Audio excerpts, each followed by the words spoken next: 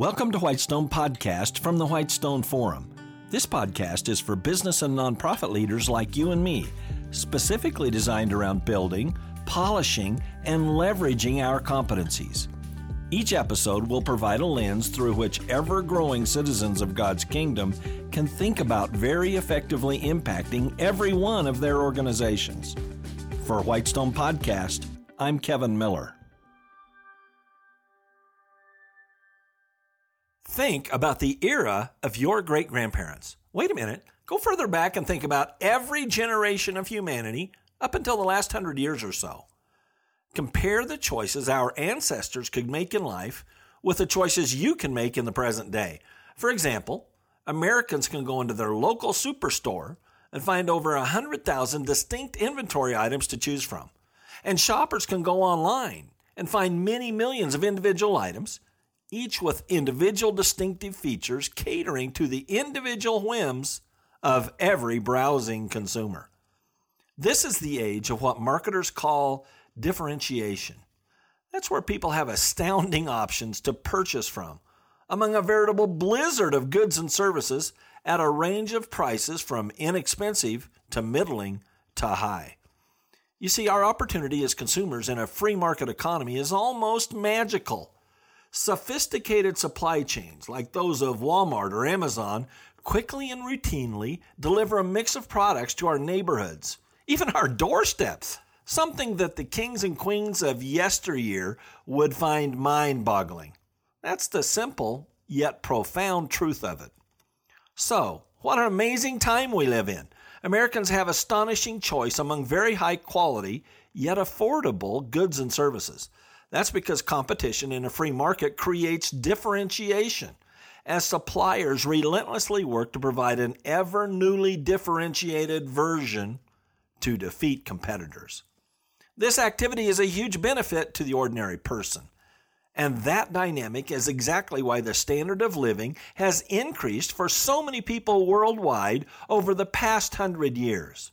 And that has created what the astute economist Deirdre McCloskey has labeled betterment. What a great word for this phenomenon, the word betterment. Many, in fact, huge numbers of people are elevated when producers and suppliers work to stay very differentiated. Hundreds and hundreds of millions of people have experienced this betterment, much to the chagrin of the socialist economists who choose to turn a blind eye to the vast betterment of the past several decades or so in the free world. Even while the socialist governments in Cuba, North Korea, and Venezuela stand on the necks of their citizens. And this in an age when people can choose from very many different specializations for their life's work. Far from just inheriting the farming work or the bakery store that our parents did, the range of career options is simply amazing. But differentiation is not in any way limited to marketplace economics. To be sure, the most important differentiation is embedded in the reality of the cross. Jesus was and remains uniquely different from any other world figure in history. He was sinless and he was sacrificial, dying for the whole world, serving all of humanity who cannot improve themselves out of sin. In contrast, the world's religions have forwarded the idea of ultimate human self-improvement, all the way to supposedly being reincarnated based upon the results achieved in this life. But only one, Jesus, is truly differentiated in this landscape. He was sinless, sacrificing unto death for the whole world, and then being resurrected for hundreds of witnesses to affirm an astounding fact, that he is risen. One and only one person who's ever lived meets this level of differentiation, Jesus, the resurrected one. But it's even deeper than that, really. The triune God, Father, Son, and Holy Spirit, is the only true God. Humanity has tried for millennia to create gods to compete with the one true God. But the judgment of God will reveal that His truth, as laid down in His Word, will be the only version of God left standing for eternity. So we have before us one of the most amazing conundrums ever. First, we have amazing betterment economically because humanity has an amazing capacity to invent, innovate, and serve others better and better every decade, every century.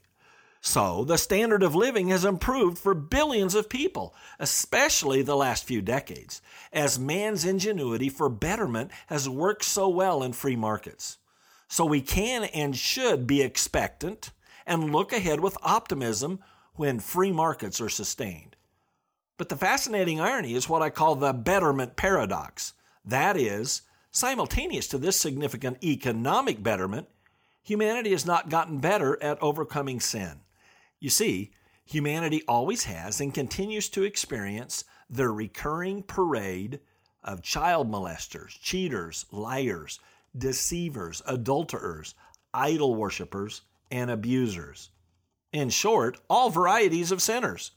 So, every person all throughout history, then and now, has the need for Jesus. Again, because not one person can overcome sin apart from Jesus. So, here's what's so unique. When you and I want legitimate betterment in our lives, we have to look both backward and forward. We must look backward to the only perfectly differentiated solution for sin, the one and only Jesus who went to the cross.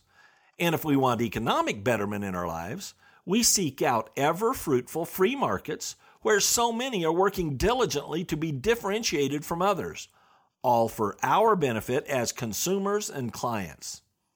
The Bible tells us that Christ's work on the cross was a one-time sacrifice, paying for the full extent of humanity's sin once and for all.